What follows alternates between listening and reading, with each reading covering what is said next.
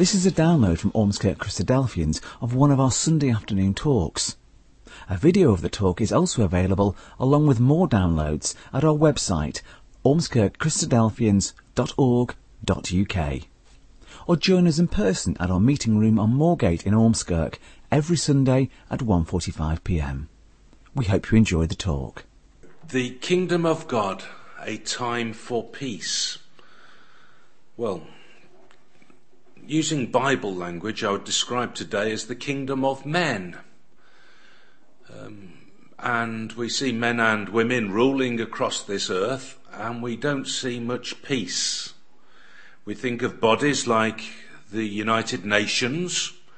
They've got great aspirations for peace, but we don't see much peace.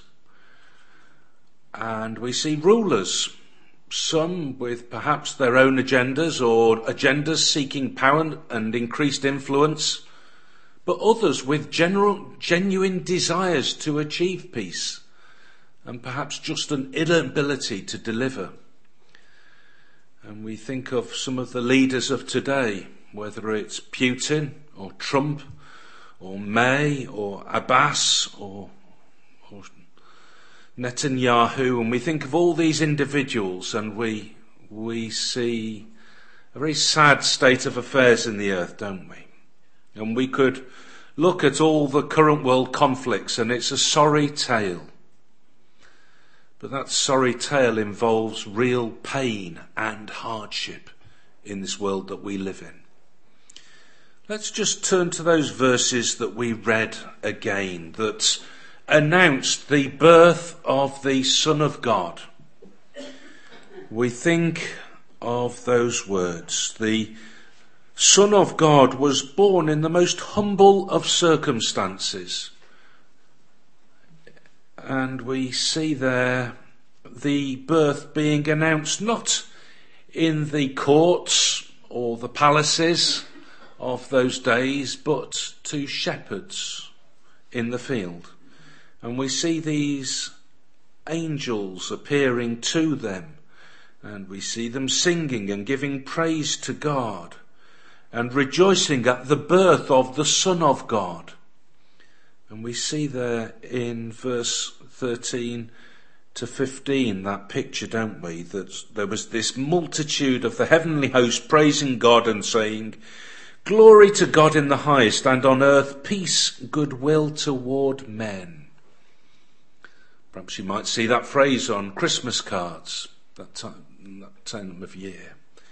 It's interesting to read it in a more modern version.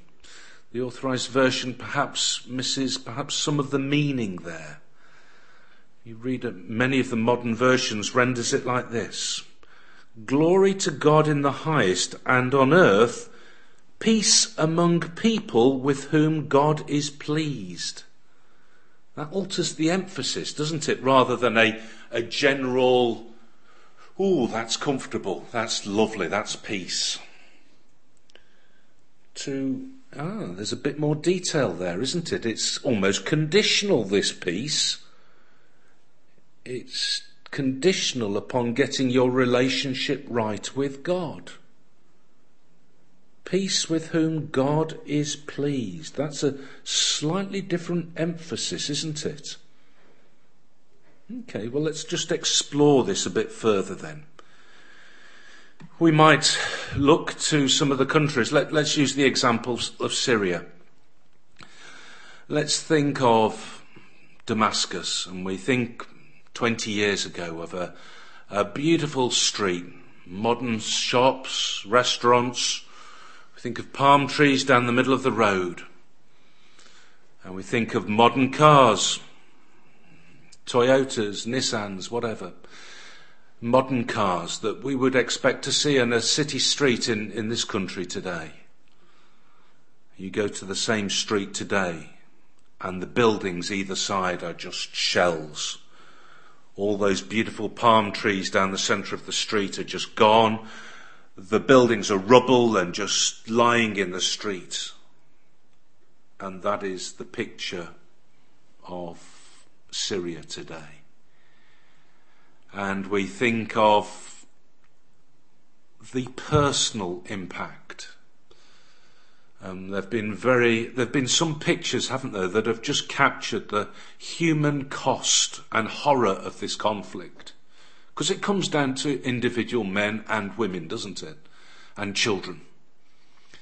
And there was an image of 2 graves and a little boy sleeping in between. And they were his parents. Let's come back to Genesis. And you start to see how important this subject is. And how we really need to explore and understand it. You know, if there is a true God, if there is a God who created the world, then what's gone wrong? Where is he? Why is he allowing this to happen? What's the solution? And we believe, as Christadelphians, the Bible has got that answer. So let's come to Genesis chapter 1. It's beautiful. We're introduced to an all-powerful God. In the beginning, verse 1, God created. There we have it. God created the heaven and the earth. Wonderful. And we come to the end of the chapter. Well, let's come to the following chapter. And we see there that God, at the end of it, rested, and we see that everything was very good. And it's a beautiful picture to think about. It's the end of chapter 1, verse 31. And behold, it was very good. It was beautiful. And there was peace. As we come into the following chapters, we see that God placed a man and a woman, Adam and Eve, in the Garden of Eden. And there was peace between men and women. Just 2 of them, but there was peace. And there was peace between them and God. It says that the angel of God went to commune and talk with Adam and Eve in the cool of the garden there in Eden. It was a beautiful picture. But that peace was broken when Adam and Eve sinned, and they broke the commandment that God had given them, not to partake of the tree of the knowledge of good and evil. And as a result of that, God cannot fellowship with sin, and we see them being separated from God and put out of the garden. And that peace with God was broken. And it was broken by man's sin, or man disobeying God's commandment. And so there was a punishment for sin. God had said in chapter 2, if you partake of the fruit of this tree, then you will die. Very simple commandment, not hard to obey, but man was deceived, we see at the start of chapter 3, by the serpent. Man looked at the fruit of the tree, saw it was beautiful fruit, wanted some of it. It just seemed too good not to eat it. And so they took of it. And the serpent there deceived them and said, well, why don't you eat of it? And there was a lie. You won't surely die. Actually, if you eat of the fruit, you will be as gods, knowing good and evil. Let's come to chapter 3, and we see the punishment for breaking God's commandment there. God's punishment for this. The Lord God said to Adam, where are you? And he answered, and he explains and tries to cover up what he has done. And then we come in and we see through to verse 18 and 19. Now there's going to be thorns and thistles that are brought forth by the ground. It's going to be hard to grow food. Thou shalt eat the herb of the field. In the sweat of thy face shalt thou eat bread, till thou return unto the ground. So it's going to be hard to provide food. And a lot of us today are far removed from the production of food. We work and we go to the supermarket and buy food. Well, we also have an allotment, and we have a few chickens as well. And so you perhaps it connects you a bit with the production of food. And keeping an allotment is hard work. That's why you have children and run a youth club, because you can enlist them in the process. But it's hard work, and there's need for constant diligence, weeding. Because if you don't, boy, it takes over very quickly. And ultimately, we will return to the ground. We will die. That's the punishment God has made. And it's confirmed in the New Testament. It's a consistent message through the Bible. Paul to the Corinthians in 1 Corinthians 15 says, "For since by man came death." Okay? So death came on men and women because we failed to keep God's commandments. Simple as that. That's what God sets out. Okay, well that's not a great picture. Let's see where we can go from here. Let's come to chapter 6 of Genesis. Come to the story of Noah.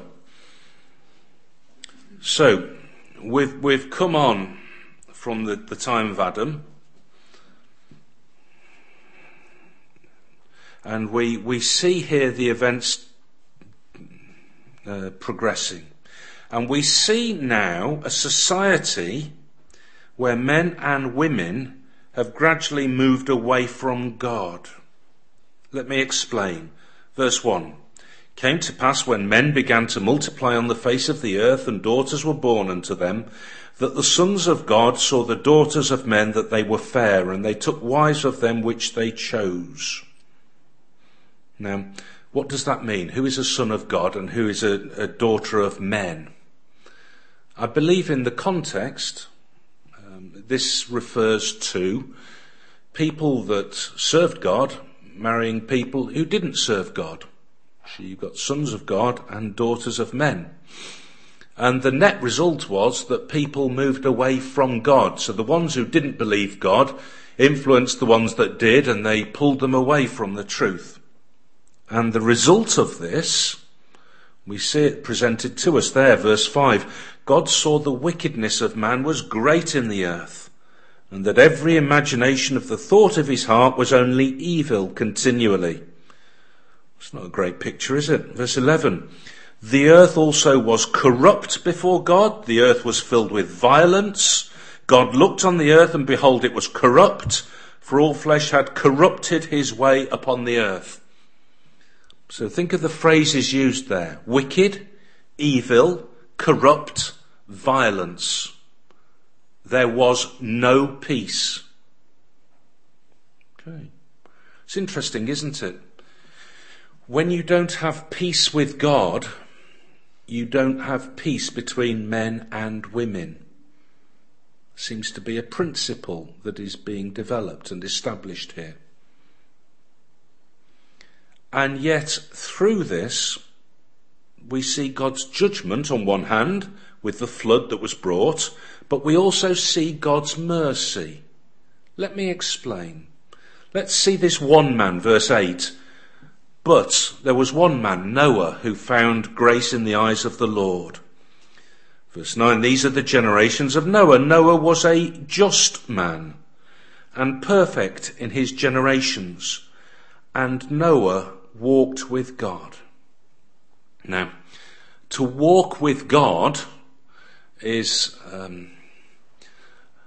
a remarkable phrase. It talks to us about somebody who is at one with God. Somebody who obeys God's laws and loves and respects God. And God, in turn, has a relationship, a fellowship with that man. So Noah was in a very privileged position. Noah was at peace with God. And God, in his love, saved Noah and provided a means for his salvation. So God provided this means for him to build an ark, and through that for him to enter it and to be saved.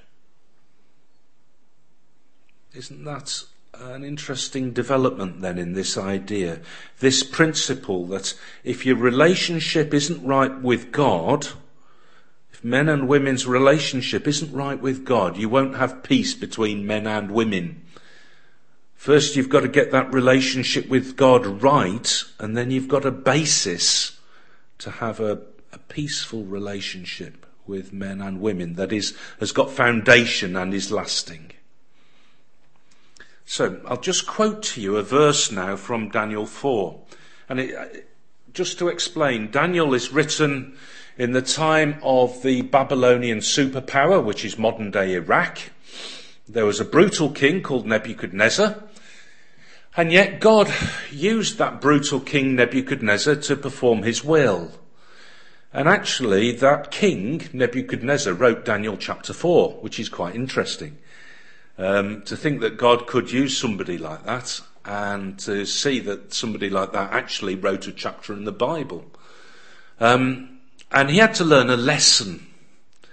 He had to learn a lesson that there was an almighty God, and that he was in control. And that actually King Nebuchadnezzar, although he thought he was incredibly powerful and important, wasn't. And so God taught him that the Most High, that is God, rules in the kingdom of men and gives it to whomsoever he will and sets up over it the basest of men. So God is in control of the world today. He's got a plan. And he's working through the big stuff. We see him working through the politics and the big stuff happening in the world to control that world and to effect his plan. But ultimately, the rulers in the world, we think of the likes of Obama and Cameron and Saddam Hussein and all these different people, Osama bin Laden, they come, don't they? And perhaps then they go. And then we see another set of characters on the scene. And so we see now Trump and May and different characters, don't we? Assad and Netanyahu. But God has got a plan. And his plan, it's summed up in Numbers 14 to Moses. It's a time when God is taking Israel to the promised land. And Israel, as they did, let God down again in their lack of faith in Numbers 14. They failed to go forward in faith. And God is so frustrated with Israel because of this. But he says to Moses, irrespective of this, irrespective of that, what's happened there, as truly as I live, all the earth shall be filled with the glory of the Lord. That's what God said to Moses. So you can be confident of this. I've got a plan. And this is what it is. Through the prophet Habakkuk in the Old Testament, God expands this and says, the earth shall be filled with the knowledge of the glory of the Lord, as the waters cover the sea. So there is going to be a time in the future, the kingdom of God, when the earth will be filled with men and women that know God, and therefore have got the right relationship with God. And we know now, don't we, that that's a basis, a foundation for having peace on the earth. So we're starting to see how this picture hangs together, don't we? So let's think of a picture. Let's think of a gorge. Cheddar Gorge. There's a big gorge in America. What's it called? Grand Canyon. Let's think of the Grand Canyon. Okay, that's quite a big chasm, isn't it? On one side, let's picture ourselves on the top of the cliff. And on the other side is God. And we can't get across, can we? We can't get across that chasm to God. There's this barrier in front of us, this huge chasm. Physically, we cannot get across it, can we? That chasm is caused by sin. That's the thing. Our disobedience to God creates this chasm. On one side, you've got God who is almighty. He's everlasting. He's sinless. And on the other side, you've got us. We're weak. We're mortal. We're dying, aren't we? And we break God's commandments. We're sinful. Let's come to John chapter 3. because we've already started to speak of the mercy of God. Yes, God cannot fellowship with sin. God cannot be a party to things that are evil and wicked. But God is a God of love.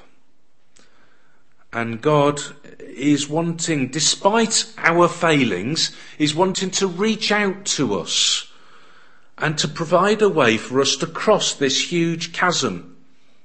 Okay? Let's come to John chapter 3 and verse 16.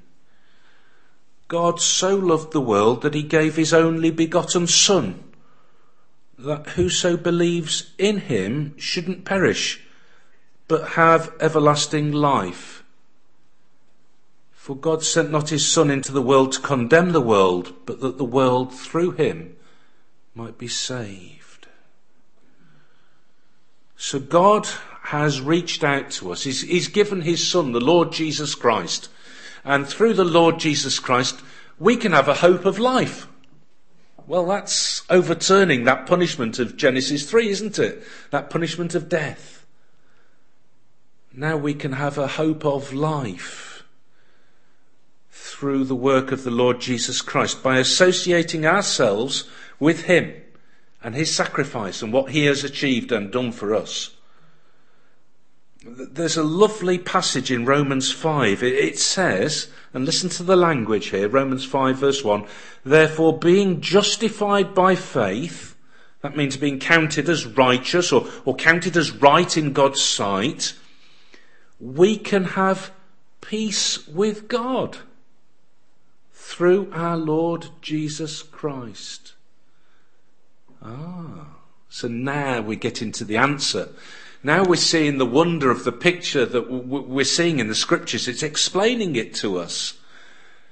Through our response to the gospel message and associating ourselves to the Lord Jesus Christ, we can have peace with God. We can get that relationship right with God. And in Ephesians 2, it speaks of Jesus and says, he is our peace. Okay, so it's using this language for us. It's explaining it for us. And we're seeing the love and the mercy of God. Let's turn to Philippians and chapter 4.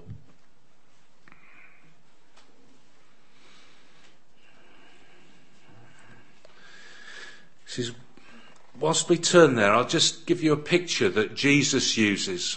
People were worried about everyday stuff. And Jesus says, don't worry, trust in God. Because one of the sparrows doesn't fall without God being aware of it.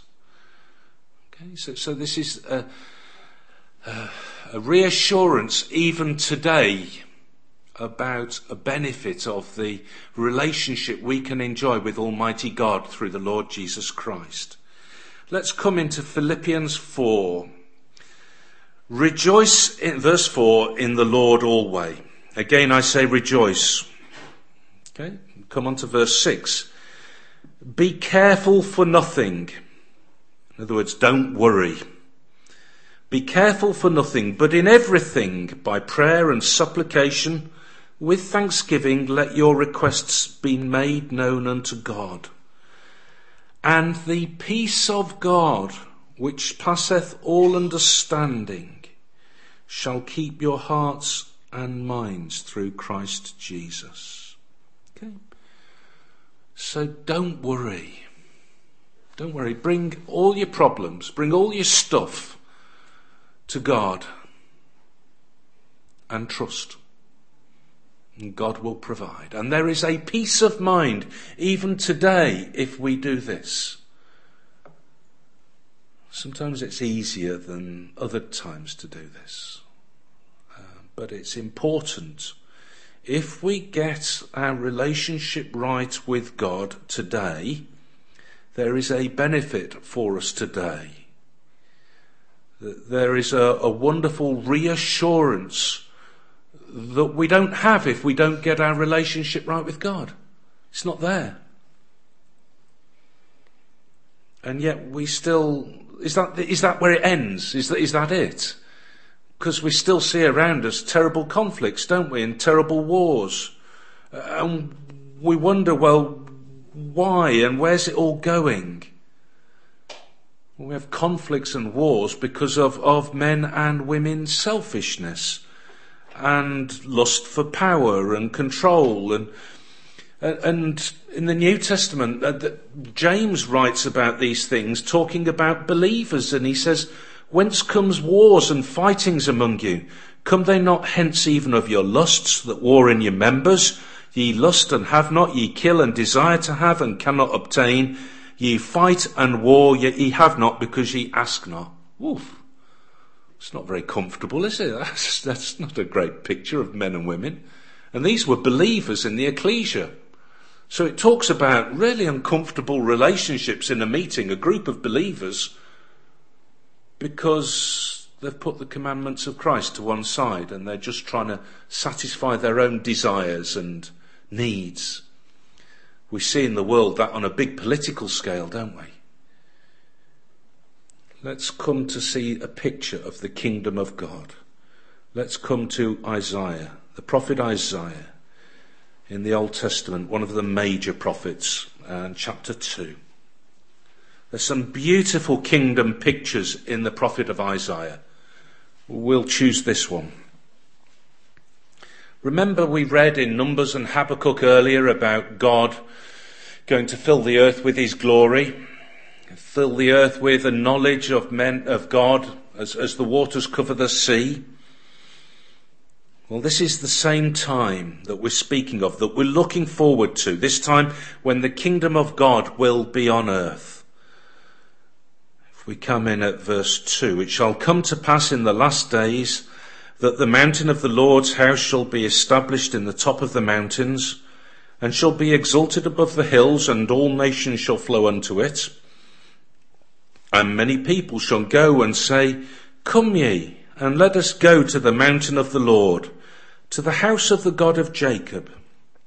And he will teach us of his ways, and we will walk in his paths. For out of Zion shall go forth the law, and the word of the Lord from Jerusalem. And he shall judge among the nations, and shall rebuke many people. And they shall beat their swords into plowshares, and their spears into pruning hooks. Nation shall not lift up sword against nation, neither shall they learn war any more." So this is the kingdom. This is a time when God is reigning, and through his Son, the Lord Jesus Christ, sat on the throne there in Jerusalem. And God's word goes forth. Men and women have a knowledge and understanding of God, as we read in Habakkuk, as we read in Numbers. And we see that there is no more war. Those weapons of war are turned into items for agriculture. And we live in the northwest of England, and there are thousands of people in this region that are employed in the defence industry. We think of that. Their role in life is to manufacture things, incredible technology, sophistication, things that destroy and kill. And people earn money doing this, and it's a huge part of our economy. But that will not be the case in the kingdom of God. Let's read more about this then. Let's come to the New Testament. Let's come to the Gospels, and we'll come to Luke in chapter 1.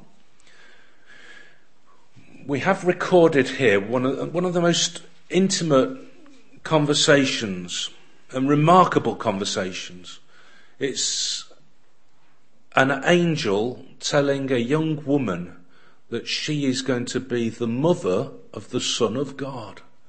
And we've got the conversation recorded, as if Luke was in the room listening. Clearly he wasn't. But we read here that conversation. We come in at verse 32. This is the message given to Mary. Well, let's come in at verse 31. "Behold, thou shalt conceive in thy womb and bring forth a son, and shall call his name Jesus. He shall be great and shall be called the Son of the Highest. And the Lord God shall give unto him the throne of his father David. And he shall reign over the house of Jacob for ever. And of his kingdom there shall be no end. Mary says, well, verse 34, how's that going to happen? I've not slept with a man. I'm a young woman. I'm not married yet. And the angel says, verse 35, the Holy Spirit or the power of God shall come on you, and the power of the highest shall overshadow thee. Therefore also that holy thing that shall be born of thee shall be called the Son of God. So it's speaking there of Jesus as a king. He's going to sit on the throne. He's going to sit on the throne of his father David. Well, we go back to the Old Testament. We look for King David and we find in the book of Samuel that he reigned in Jerusalem. So we can clearly see Jesus will be the king and he will reign from Jerusalem. And he will reign forever over the whole world. And so we see him reigning with God's authority and power. A wonderful picture. This is the kingdom of God on earth that we're reading about. So, I'm interested. When's this going to happen? I want to know. I want to get ready. I want to be involved. Let's come over to chapter 21. Quite clearly, as Christadelphians, we're not going to announce that Jesus Christ is going to return to the earth on the 17th of October 2019. We do not know the date. Jesus specifically said no one knew the day, not even he, except only his Father did. But we are given signs that we are to use to understand how God's plan and purpose are being fulfilled. And so Jesus here speaks, verse 25, there shall be signs in the sun and in the moon and in the stars, and upon the earth distress of nations with perplexity. That phrase there, the original word there means no human solution. And we think of the problems stacking up in the world and there is no human solution, is there? People can be very genuine, people can try the very best, but there's no real human solution. The sea and the waves roaring, and that's often used as a description of the nations in the Bible, and talking trouble and upheaval. Verse 26, men's hearts failing them for fear and for looking after those things which are coming on the earth. People haven't got the answers. People are really worried. Why? For the powers of heaven shall be shaken, and then shall they see the Son of Man coming in a cloud with power and great glory. So these events that we see happening in the world today seem to match up with that description. But these are the events that we're told, verse 27, anticipate the return of the Lord Jesus Christ. So we should be excited on the edge of our seats, anticipating this coming about.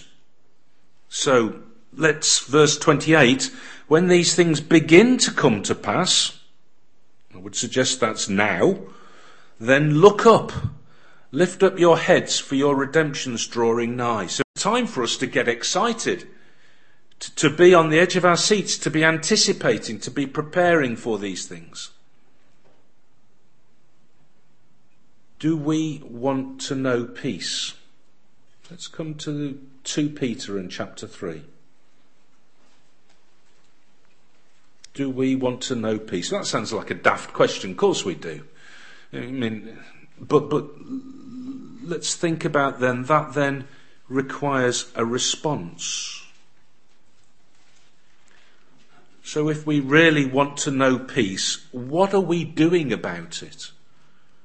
The peace that the Bible offers requires a response.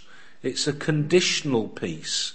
Remember that phrase we started with in Luke 2, the angel said, it was peace to those that God was pleased with. 2 Peter 3 verse 8. Beloved, be not ignorant of this one thing, that one day is with the Lord as 1,000 years, and 1,000 years as one day.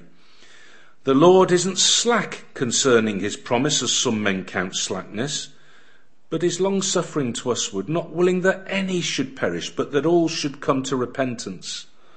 But the day of the Lord will come as a thief in the night.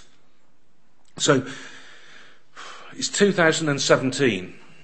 Jesus Christ has not returned to the earth yet. Okay, so is he really going to come back? Are you seriously suggesting to me in this modern world, firstly, that there is a God, and secondly, that he's got a plan and that he's in control? Look at the mess. Is that really the case? Well, I would suggest yes. I would suggest the mess is largely caused by men and women. But God has got the solution.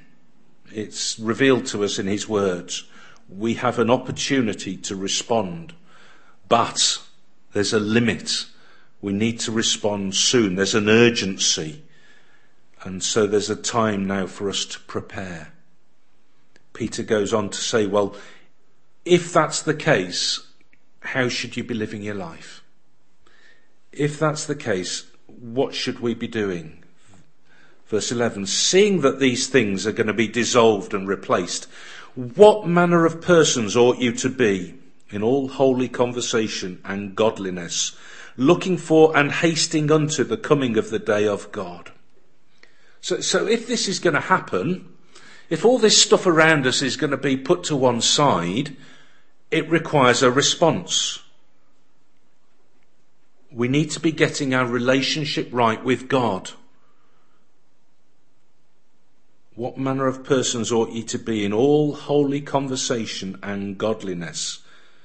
And we should have a goal in our life that's centred around the kingdom, looking for and hasting unto the coming of the day of God.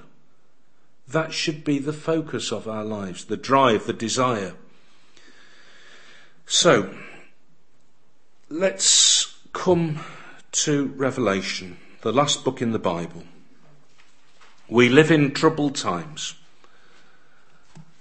The Bible predicts, and we won't look at the prophecies, but there are other prophecies that speak of a time of trouble and war leading up to the return of the Lord Jesus Christ to set up God's kingdom. But God will intervene. The Lord Jesus Christ will return, and God's kingdom will be established. And there is a time then when there will be peace on the earth. The earth will be filled with men and women who know God, whose relationship is right with God. And then there will be peace between men and women on the earth.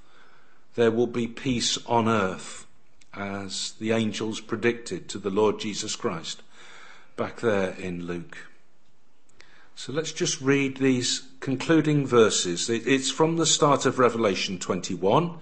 It's a picture of the kingdom age and the establishment of the kingdom.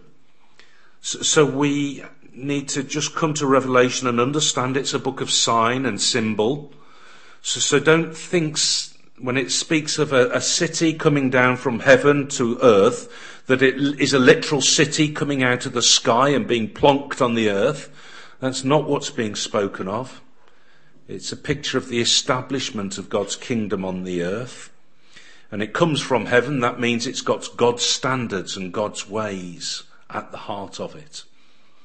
Okay, so let's just read this picture and just finish our thoughts with this vision. Verse 1. I saw a new heaven and a new earth, for the first heaven and the first earth were passed away.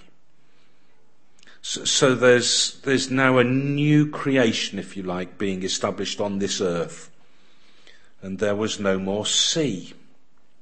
And I, John, saw the holy city, New Jerusalem, coming down from God out of heaven, prepared as a bride adorned for her husband. And I heard a great voice out of heaven saying, Behold, the tabernacle of God is with men, and he will dwell with them. And they shall be his people, and God himself shall be with them and be their God. And God shall wipe away all tears from their eyes. There shall be no more death, neither sorrow nor crying, neither shall there be any more pain, for the former things are passed away. It's a time of peace, a time when men and women's relationships are right with God. It's a time to be longed for. If we want a part of that, I certainly do, then there's a need for us to individually respond, to search out the gospel message, to take on the saving name of the Lord Jesus Christ and to be baptized into his name, and to give our lives in service to God, seeking first his kingdom. There's a prayer at the end of chapter 22 which says, "He which testifieth these things saith, surely I come quickly. Amen. Even so come, Lord Jesus." Thank you. We hope you enjoyed that talk. For more downloads, videos, information about what we believe and details of our meeting times, go to our website, ormskirkchristadelphians.org.uk.